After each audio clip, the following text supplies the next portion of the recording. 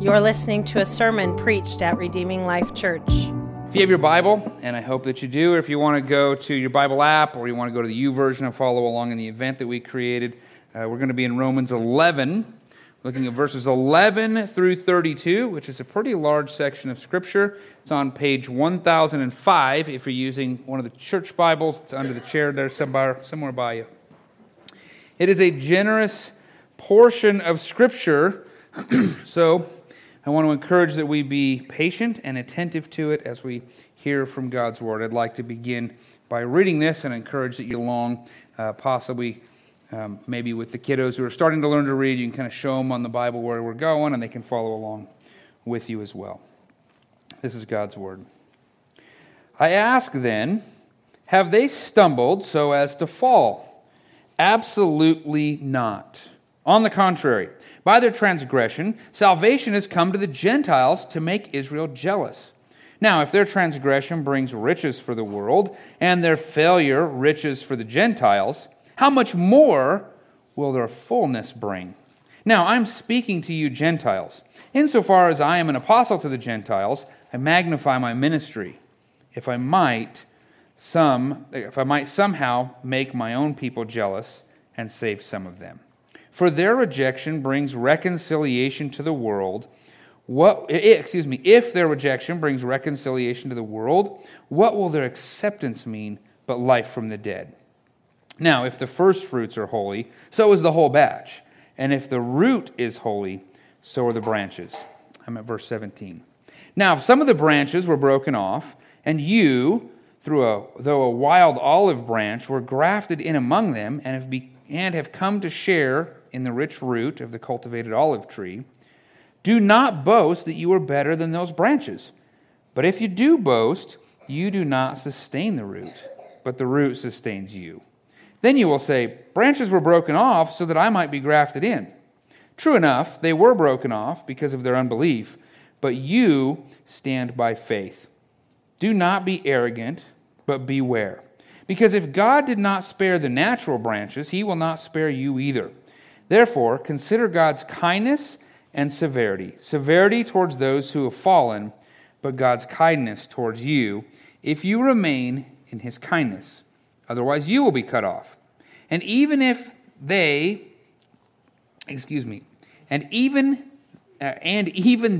if they do not remain in unbelief, will be grafted in, because God has the power to graft them in again. For if you were cut off from your native wild olive tree, and against nature were grafted into a cultivated olive tree, how much more will these, the natural branches, be grafted into their own tree? Verse 25. I don't want you to be ignorant of this mystery, brothers and sisters, so that you will not be conceited. A partial hardening has come upon Israel until the fullness of the Gentiles has come in. And in this way, all Israel will be saved. As it is written, the deliverer will come from Zion. He will turn godlessness away from Jacob. And this will be my covenant with them when I take away their sins. Regarding the gospel, they are enemies for your advantage. But regarding election, they are loved because of the patriarchs, since God's gracious gift and calling are irrevocable. As you once disobeyed God, but now have received mercy through their disobedience, so they too have now disobeyed, resulting in mercy to you, so that they also may now receive mercy. For God has imprisoned all disobedience, so that he may have mercy on all. Lord, as we seek to understand this robust and complicated and maybe even a little bit confusing section of Scripture about Israel and Gentiles and what Paul has been saying about what was been happening in his day and even in ours. Lord, help us to understand it and see it. Help us to receive the message that you have for us. Lord, give us clarity in it. And Lord, may it not be empty, but may it be applied richly to our lives, that it would radically transform and change us. It's in Jesus' name, amen. Reading this section of Scripture and thinking about all that was there, I was reminded of Smith and Edwards, the Country Boy military surplus store in Ogden. I don't know if you've ever been there. If you've never been there, I have absolutely no way I have no words. I cannot describe this place. I'm not even sure where to start. So it's like a Frankenstein mashup of a military surplus store with an Ace Hardware store, with a cooking and kitchen store, also a camping store, a gun shop, a horse tackle shop, a tourism paraphernalia store, a fishing shop, a toy store, a clothing store, a shoe shop. What else is there? I mean, you can get a huge candy store section. You can get a corn dog and a milkshake. I mean, this is a strange place. The feelings you have when you walk into this place are complex. There may be feelings you've never had before trying to make sense of what you're seeing. Awe-inspiring is maybe not how I describe it, but it's a unique place with a lot there and a lot to take in. Romans 11 can be seen like a Smith and Edwards, right? We might read it like this robust mashup where you can get all sorts of different theology and all sorts of different things, a little bit over here and a little bit over here. And in this, it seems like there's just something interesting for everyone. That's how we might approach the section of Scripture we just read together. Let me see if I can give you some examples. Look at verse 11. Salvation has come to the Gentiles to make Israel jealous. Interesting. It seems that the idea here is that the Jews, they would see the relationship and then the life transformation that the Gentiles have in Christ. And then because they see that, they realize, wow, I've lost that. I don't have that, and I want that, and then I'm jealous for that. And then they realize it was Jesus that we rejected, the one that we rejected, now we want. And so suddenly they're saying, wait, I need that Savior that I rejected, and wow, I want that. I mean, talk about a reversal of sorts. They've gone from thinking they were God's special people to realizing the train has left town without them. Right, okay. Or how about verse 15? If their rejection brings reconciliation to the world, what will their acceptance mean but life from the dead? All right, the construction of this language here suggests that it is God in this verse doing the rejection. We struggle with that. It says God is rejecting the Jews, and by that rejection, the rest of the world will be reconciled. Now, this kind of comes to us in two different ways. You might remember Matthew 10, 32 through 33. This is where Jesus says, "Everyone who acknowledges me before others, I also acknowledge them before my Father in heaven. But whoever denies me before others, I will also deny him before my Father in heaven." We get a glimpse that that's a little bit of what's going on here. We see that. Or remember the parable of the vineyard owner and the tenants. It's in Matthew 21, 33 through 43. If you want to look that up later, I'll summarize it now. Jesus tells this parable specifically to the chief priests and to the religious Jewish elders. And he tells them, there was once this vineyard, and the vineyard owner leased the vineyard out to some tenants who would care for the vineyard. And the owner sends message to the tenants and says, hey, I'm here to collect on the fruit. It's my fruit. It's owed to me. And the tenants go, not going to happen. And they beat the messenger and send him packing, right? And then the owner sends another messenger and they beat that one. And then he sends another one and they kill some of the messengers. And they are not about to give the owner of the vineyard the fruit that is owed to him. They're not going to have anything to do with it. So the owner of the vineyard says, I'm going to send my son. He represents me. He has a serious authority. I'm going to send him to my vineyard. And he sends the son. And you know what they do to him? They say, oh, here's the son. This is the heir to the vineyard. If we kill him, we can have the vineyard for ourselves. All this becomes ours. So they kill the son. And the owner goes to his vineyard. And Jesus tells them that he took the tenants and he killed them. right? And then he gave the vineyard to different tenants. And then in verse 43, Jesus says this to them. He says, "Therefore I tell you, the kingdom of God will be taken away from you and given to a people producing its fruits." It seems like the recipients here really are the Gentiles. And Paul is saying that it is because of the rejection, it is because of all this that transpired with the Jewish people that the Gentiles have now been brought in and are included. Honestly, we do not have nice, neat theological boxes to put all this stuff in. This is complicated, difficult stuff, right? How about this one? Verse 25 and 26. "I don't want you to be ignorant of this mystery, brothers and sisters, so that you will not be conceited. A partial hardening has come upon Israel until the fullness of the Gentiles has come in. And in this way, all Israel will be saved." Okay, whoa, what? A person could go blind reading all the commentaries and all the books that have been written on just these two verses. This is complicated, difficult stuff. I'm going to see if I can just unpack a little bit of it. In most of the other biblical contexts, if we read the Bible, the word that's used here for mystery, sometimes it's translated as secret in some other places or even here. The word is tied to God revealing his truth to people who would otherwise be unable or incapable of seeing it. He's saying, look, you need to see this. You wouldn't understand it without God's intervention. So this mystery is something that God is revealing to his people.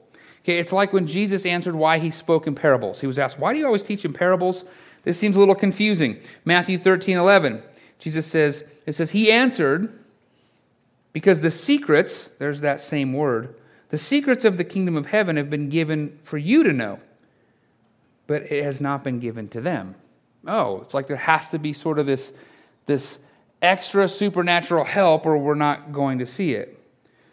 So what Paul does not want his readers to be ignorant of, so they won't get conceited, he wants them to understand this thing that God has revealed, something that God is doing, some work of God. And what is it? It says it was a partial hardening of Israel. Until this right time, until this event or this time happens regarding the Gentiles. Gentiles were those who weren't Jews. There was Jews and then everybody else was called a Gentile. So when something has happened here, that time has passed, then, by God's working, the hardening will be lifted and Israel will be saved. This is tough. I mean, partial hardening, that's hard language. What is that? What is that about? Okay, well, it sounds an awful lot like the same thing that happened in Pharaoh's heart. When God hardened Pharaoh, and Pharaoh hardened Pharaoh, and all that during the Exodus. And the people were enslaved. And so God was hardening Pharaoh's heart so that his glory could be seen. So his power could be seen. And by the way, so that all of Egypt would just dump all their riches on the Israelites when they left with all the riches of Israel. God was working it out, and his hardening was a part of the means by which all of that happened. There are a lot of people who really struggle. Maybe some of us in here, we get uncomfortable when the Bible speaks of God doing things like hardening. We go, I don't get that. That doesn't sound too nice. This is not easy stuff. Please don't hear that I'm standing up here and telling you this is easy stuff. This is tough stuff. What about this phrase? Until the fullness of the Gentiles come in. There's going to be this hardening until the fullness of the Gentiles come in. What in the world is that? And really, when is that? And what's going on here? Okay, it's not the exact same wording, but it's very close. It's very similar. Most of the scholars will say, yeah, these two things, they're definitely close enough, and it's odd enough that it definitely stands out. It's in Luke 21:24 where Jesus uses the same language, the same idea. He says the same thing. He says, certain things are going to happen. He's telling them about the future. Certain things are going to happen until the times of the Gentiles are fulfilled. Okay, well, first of all, what things? What is he saying is going to happen? He said Jerusalem's going to be surrounded by an invading army. He said the temple's going to be destroyed, not one stone will be laid on another. Right? And the plain reading of what he said seems to be exactly what happened in AD 70 when Rome came in and destroyed Jerusalem, sacked the city, right, fulfilling all the things there that were written in Scripture. But his warning, Jesus' warning goes on. He said more than just that. That was just the beginning. It goes on, and most likely the things that he's talking about as that continues is stuff that will happen at the end of the time and in his second coming. He's talking about these future things. I believe that Paul and Jesus, in talking about the times of the Gentiles and the fulfillment of the Gentiles, are talking about the same thing. They're talking about this thing that's going to be fulfilled and this thing that's happening. And so now, in our giant store of all things theology, we've now just added eschatology and end time stuff. There's a ton of stuff in here. I could give us lots more examples. We could just take so many things. We could probably do an entire systematic theology series just out of the section of Scripture we're looking at this morning. And we could look at this, and we could look at that, and we could wander over here and wander over there. There'd be something for everyone. But it wasn't Paul's intention to give us this big smattering, this big giant thing of all sorts of random theological ideas altogether. These aren't disconnected. Everything he has shown us here is part of a running argument that he's been making, 9 through 11, and going through the rest of Romans to make a point.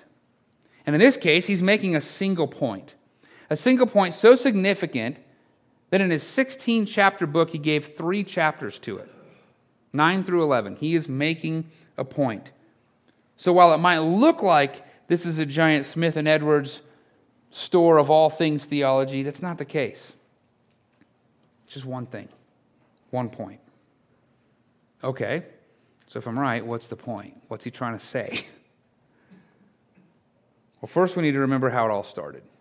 Okay, how this particular subsection in the book started. It started in chapter 9, the beginning. That's where Paul told us that he, in all sincerity, is in complete anguish for his brothers and sisters in national Israel. Those of the same genealogy and family line and same DNA. He says, I'm just struggling here.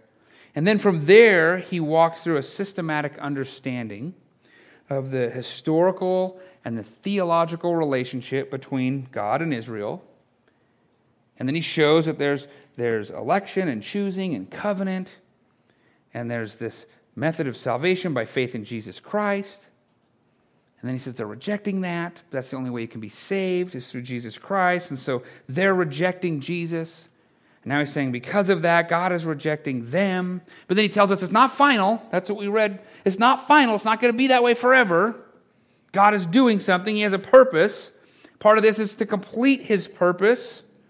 And when that's done, it says Israel will be saved. Okay, all the theological stuff we talked about, the examples I gave you, all of this, and all the other stuff in chapters 9 through 11 are all about God's plan. God has a plan, a master plan.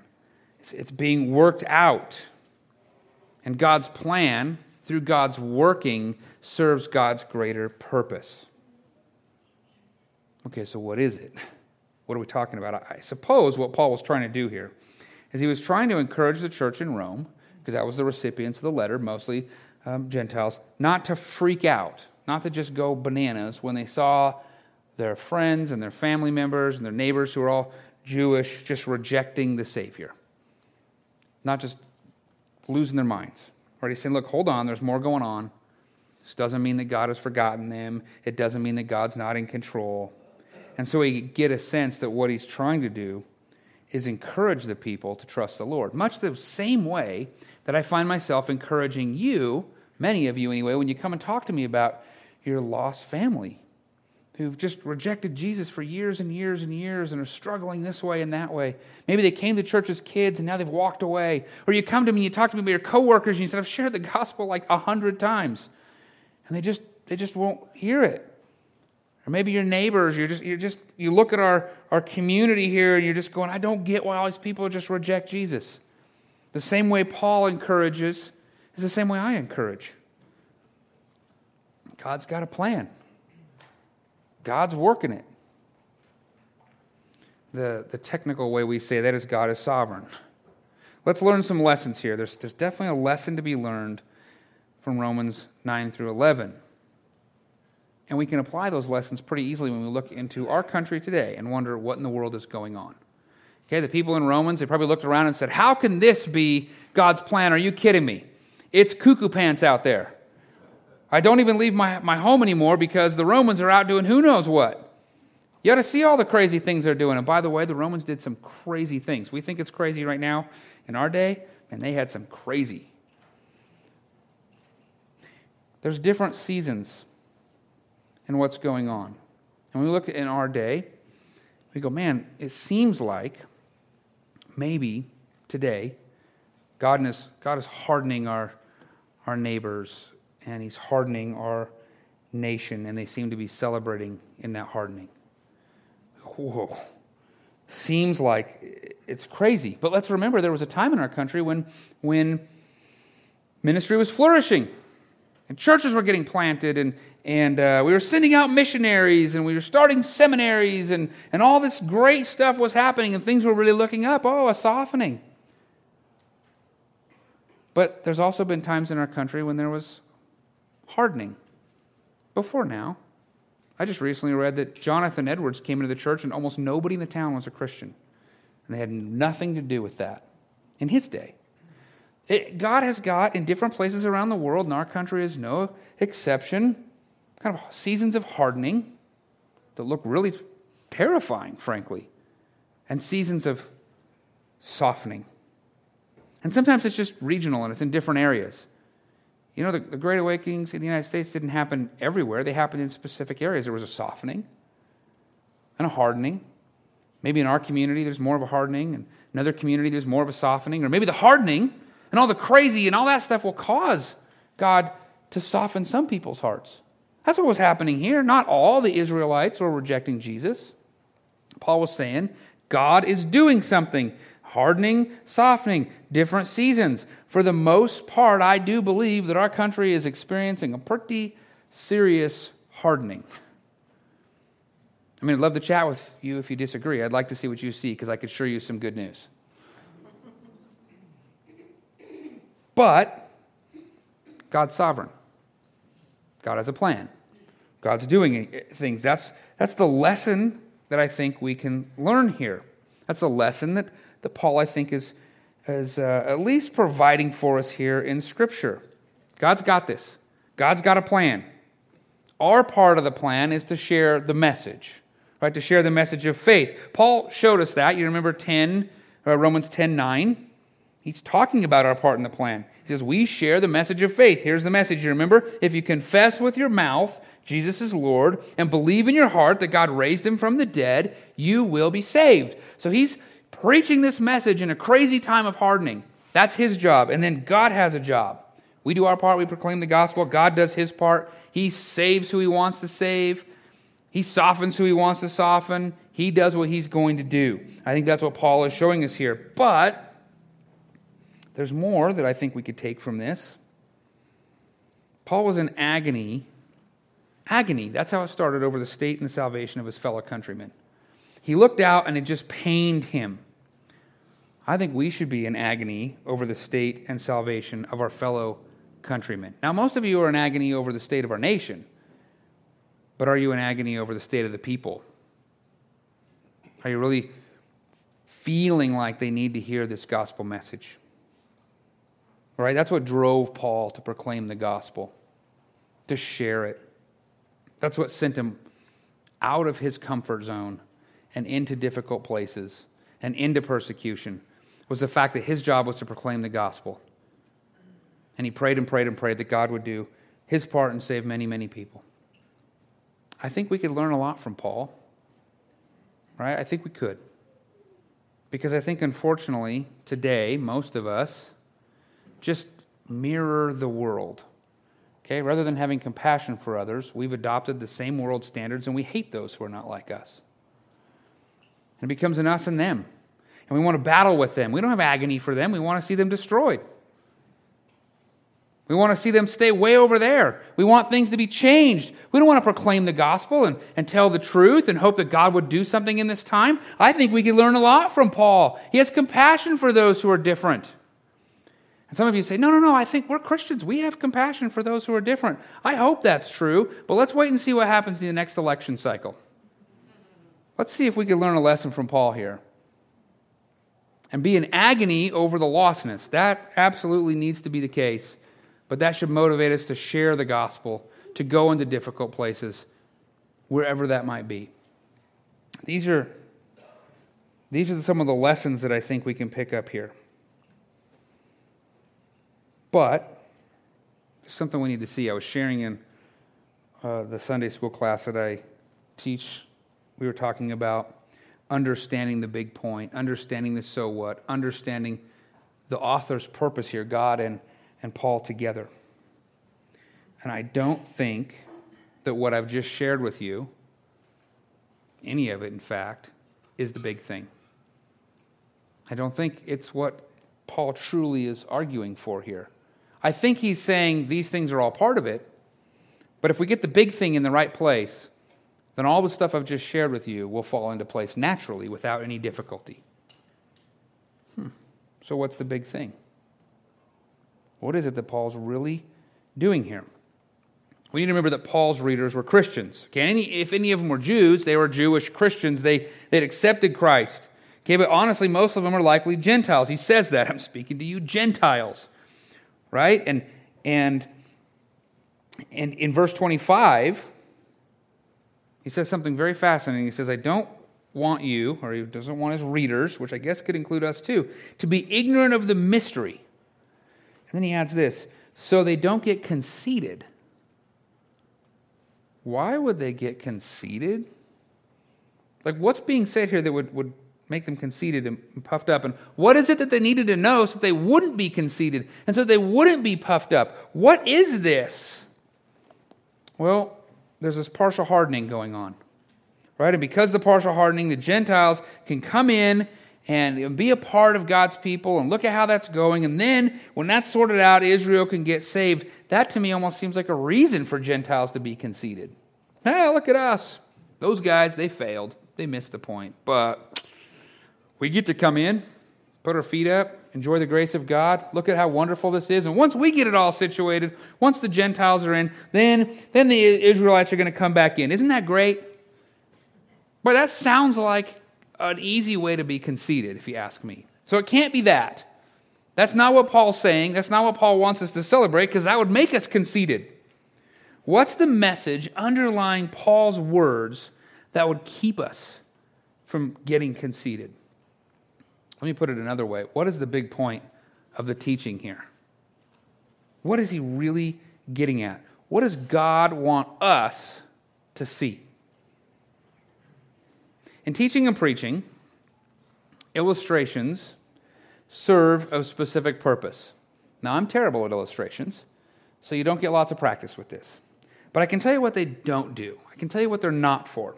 They are not to show people how clever the preacher is. That's not the purpose of an illustration. They are not just funny or interesting stories that the preacher should try to work into a sermon somehow and then find out how he's going to get it in there or attach some scripture to it. It's not like he has this, you don't start with the illustration and then figure out a sermon around it. That's not how they work. Okay, and they're not for the preacher to talk about himself so that you can connect with him and so that you like him more. No preacher should ever use an illustration as the key teaching and then figure out how scripture can line up with his illustration. That should never be done. It's not what illustration is for. Illustration should serve the purpose of the scripture. It should be a servant to the teaching. Illustration should be used to better help explain what the scripture is already teaching. Okay, so it might be that illustration shines more light on the point to make it a little bit easier for us to see. Maybe it was a little dull and the light helped us to see it in some way. It might be that the illustration is to show us a different perspective so that it might be more understood. It might be a way of restating the purpose so that it can be reinforced and better remembered. There could be that the illustration is like opening up a window and letting in some fresh air because somehow the preacher has made wonderful things stale and we just need a little breath of fresh air. Illustration is never the main thing. It's never the main thing. It always serves the main thing. Okay, so now that I've shown you what illustration does, now that we have that in mind, look down at Romans 11:16. Okay, and if you write in your Bible, you might want to underline it. If you draw a little key, this is a real key in helping us unlock what this point is, because it's going to open up the door for an illustration. It says, now, if the first fruits are holy, so is the whole batch. Okay, he's gone from talking about Gentiles and Jews to fruits, and he says, if the root is holy, so are the branches. So his illustration is a tree, a fruit tree. Let's keep reading. Now, if some of the branches were broken off, and you, so he's bringing people into his illustration, you, though a wild olive branch, the Gentiles are the wild olive branch, were grafted in among them, and have come to share in the rich root of the cultivated olive tree, do not boast that you are better than those branches. But if you do boast, here's how you should be rebuked. You do not sustain the root, but the root sustains you. Then you will say, branches were broken off so that I might be grafted in. Well, true enough. They were broken off because of unbelief, but you stand by faith. Do not be arrogant, but beware, because if God did not spare the natural branches, he will not spare you either. Okay, so the illustration here is a fruit tree. It's branches.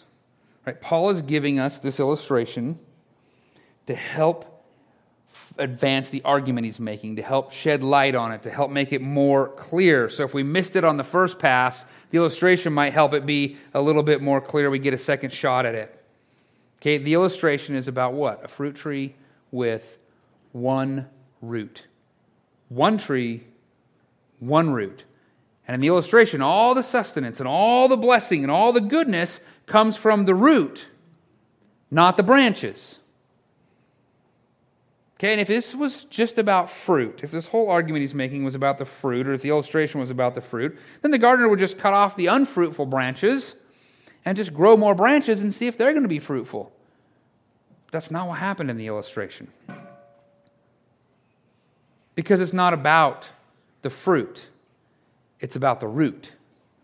So in the illustration, the wild olive branches that come from a place that don't have a good root, that come from somewhere outside of this good thing, were actually taken and brought to the good root. And how can they get the sustenance of the good root? They have to be grafted on.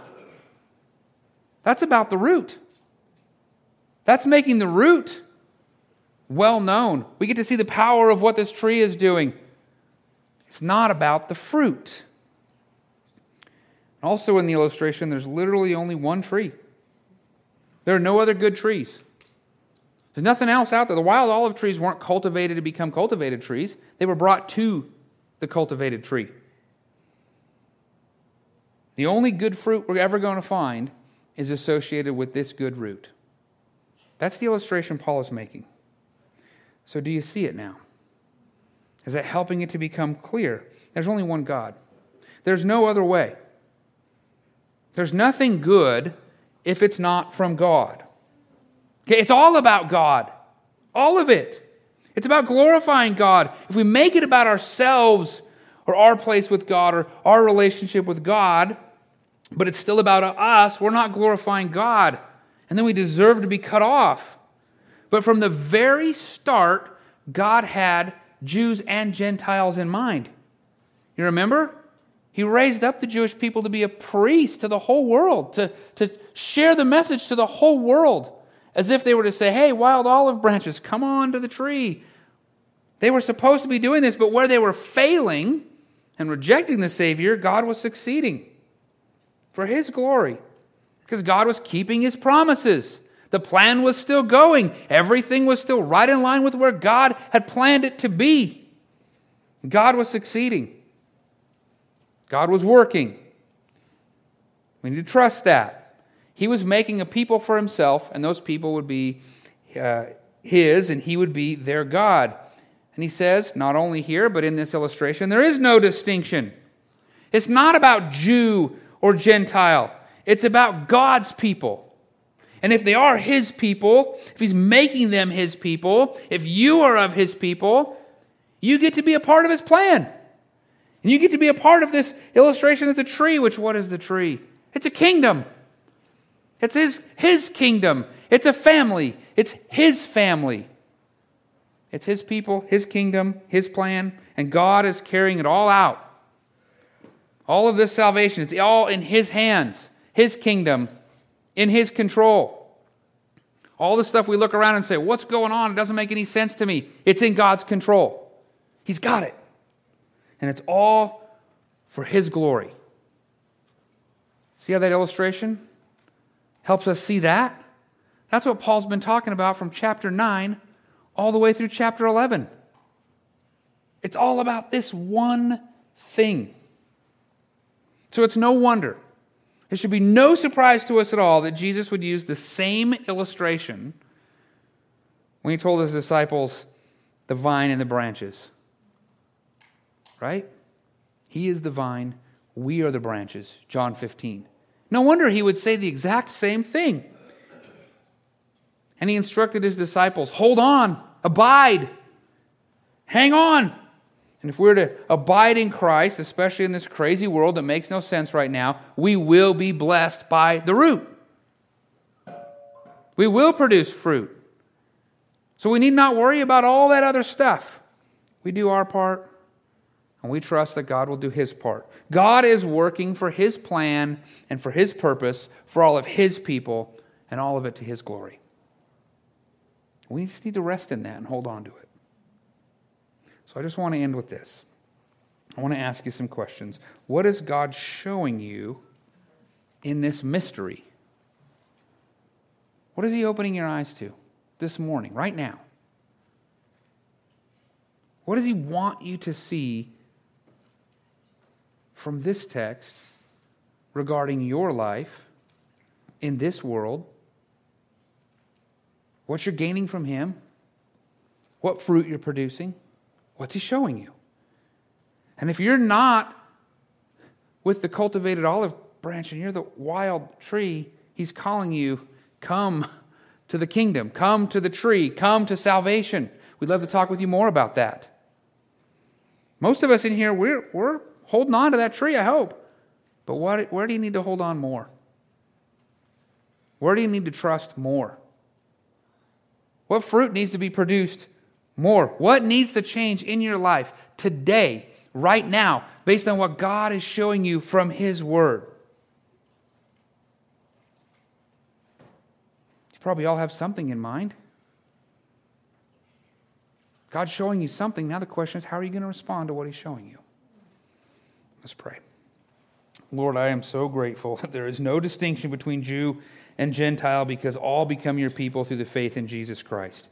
Lord, I am longing for the fulfillment of the time of the Gentiles and the salvation of the Jews and all these things that you were planning to come to pass. I'm longing for that, Lord, but please don't let me miss what you're doing right now in your plan in this world. God, I know we're struggling with some of the things we see around us. Let us trust you more. Let us just trust you. Give us the courage and the equipping and the ability to just proclaim your truth, to trust you with the results. God, I don't profess to know why you're doing some of the things you're doing today or why the way you did the things the way you did them then, but I do know that you know. And it is the best plan. There is no other plan. So Lord, help us as a church to trust your plan. Help us to see it. And God, please speak to each and every one of us in terms we can understand and in ways that we can see. Reveal this mystery to us and how we change this for our lives right now, today. That we would be better for having heard from your word and obeying your word and having even been here this morning together. Because, Lord, we would respond to your word. Lord, here in just a moment and taking the Lord's Supper and singing in worship, but Lord, also in whatever else you would move us to this week. God, I'm just thankful for your word. I'm thankful for your love. I'm thankful for your plan.